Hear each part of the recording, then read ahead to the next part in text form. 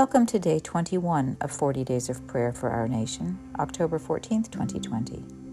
Our prayer today comes to us from Kirk Van de Zande, who lives and works in Toronto, Canada, and worships there as well as with the congregations at La Plata and Wayside in Maryland. His prayer begins with a passage from Psalm 142, verses 1 and 2. With my voice I cry out to the Lord. With my voice I plead for mercy to the Lord. I pour out my complaint before him. I tell my trouble before him. Let us pray. Lord God, you know our complaint. People seek to seize power by dishonest means to their own benefit. They seem to prevail while people who speak the truth, walk humbly and love others, suffer as a consequence. In the midst of this storm, we say with the psalmist, "You are my refuge."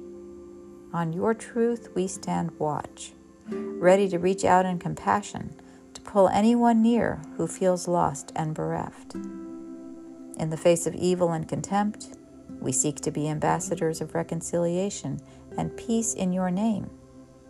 In the winds of uncertainty, we proclaim your love loudly, even using words if necessary. For you have blessed us bountifully, and we cannot suppress the joy of the blessings you have planted in us. Thanks be to you, O Lord. Amen.